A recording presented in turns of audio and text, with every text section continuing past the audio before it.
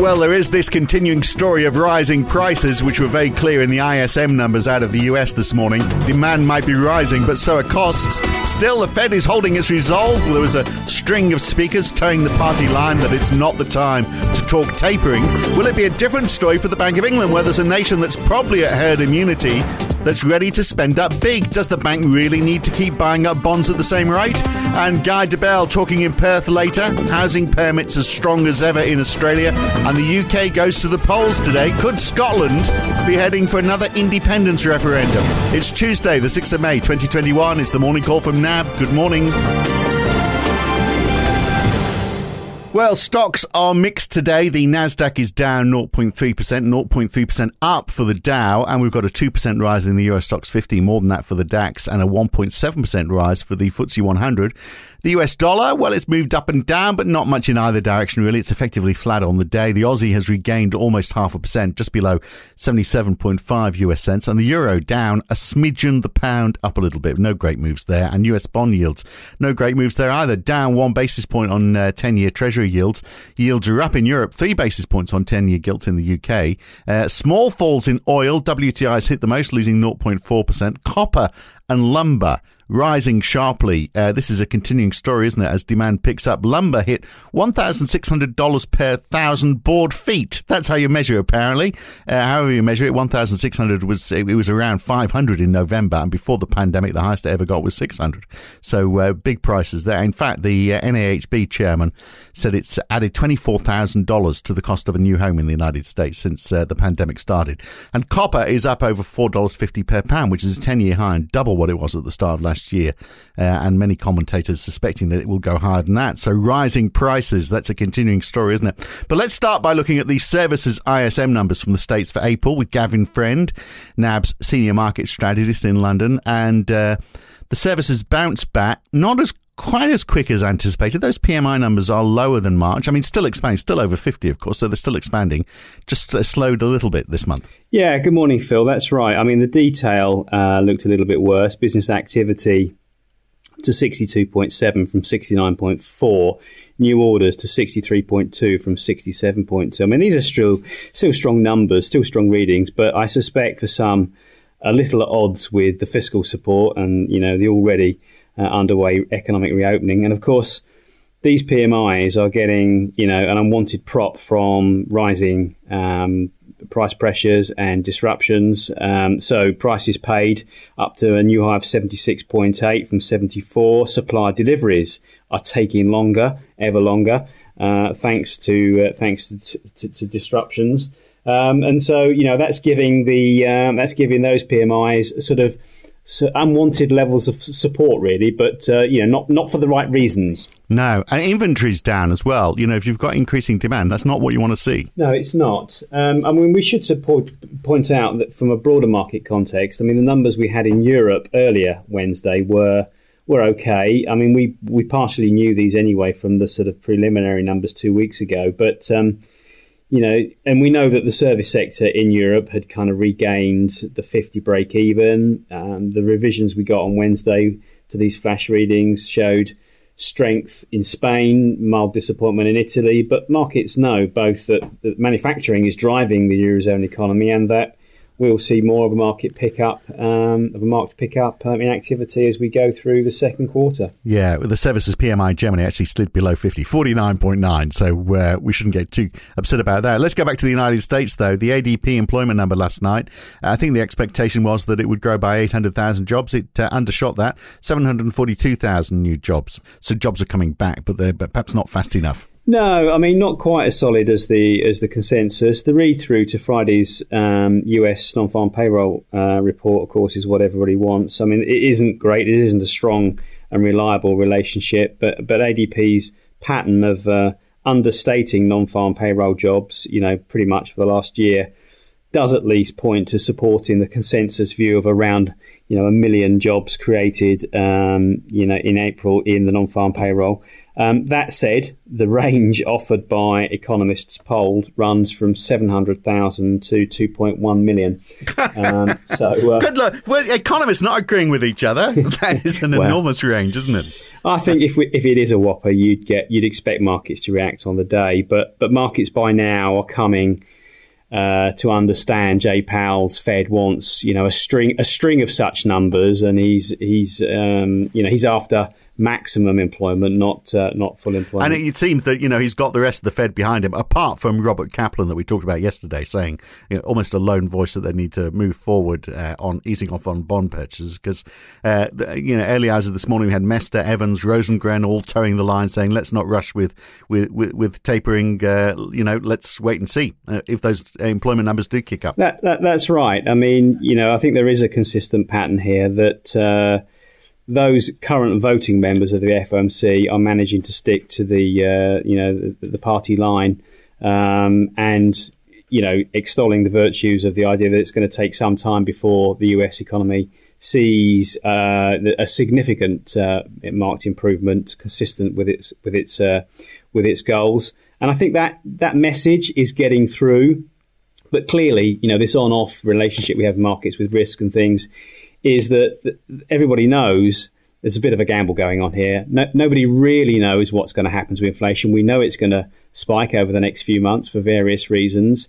The Fed has made it absolutely clear it's going to see through this, and it thinks things will revert back to the prior sub 2% levels after that period, but they don't know exactly when that's going to be. And so every time you get something such as those comments from Janet Yellen yesterday, which have now been downplayed, or you get something in a PMI report that shows prices rising, it sets nerves jangling. We're going to be going through this for a number of months, and it's likely to get worse because the growth numbers and the price numbers are going to go higher. Yeah, exactly. So that raises the question, what does the Bank of England, where do they go? Their decision's made at 9 tonight, Australian Eastern Time, and we get the monetary policy report at the same time as well. No change is expected, but they must be looking at the prospect of the UK economy kicking back in quite quickly as they ease lockdowns and, the majority now of the population having been vaccinated. There's a real chance the economy could come back strong. There is. If you look at the consensus estimates on the Bloomberg survey for the UK this year, it's running at around about 5.5%. That's what the World Bank thinks as well. So that's somewhere lower than the US, but higher than Europe. But if you look at next year, we've got the UK coming in again above 5%, and that will be above a 4% or so reading in the US and the Eurozone that the consensus is looking for. Don't forget the Office of Budget Responsibility, which is responsible for the independent forecasts in the UK. They're looking for a chunky 7.3% next year. You've got outgoing Bank of England economist Andy Haldane looking for over potentially up to 7% this year. I think it's clear that the skew here is to the upside. We're going to hear from the Bank of England today in this as it runs the slide rule over its growth and inflation numbers. There's going to be higher numbers on both. We don't quite know what they're going to be, but they will definitely be higher. And then it goes to that whole idea of, does the bank need to continue purchasing gilts at the current level it is? At the moment, it's buying roughly 4.4 billion a week. On the current run rate, it's going to hit its 875 billion gilt total, which it didn't want to get to until December, probably by the end of September. So there's a minority, I think, looking for the bank to kind of slow that pace as early as today. It may well be the case. It's a bit of a line ball call. I suspect, though, that they might just carry on, give the economy the support that it may still need because we are in uncertain times.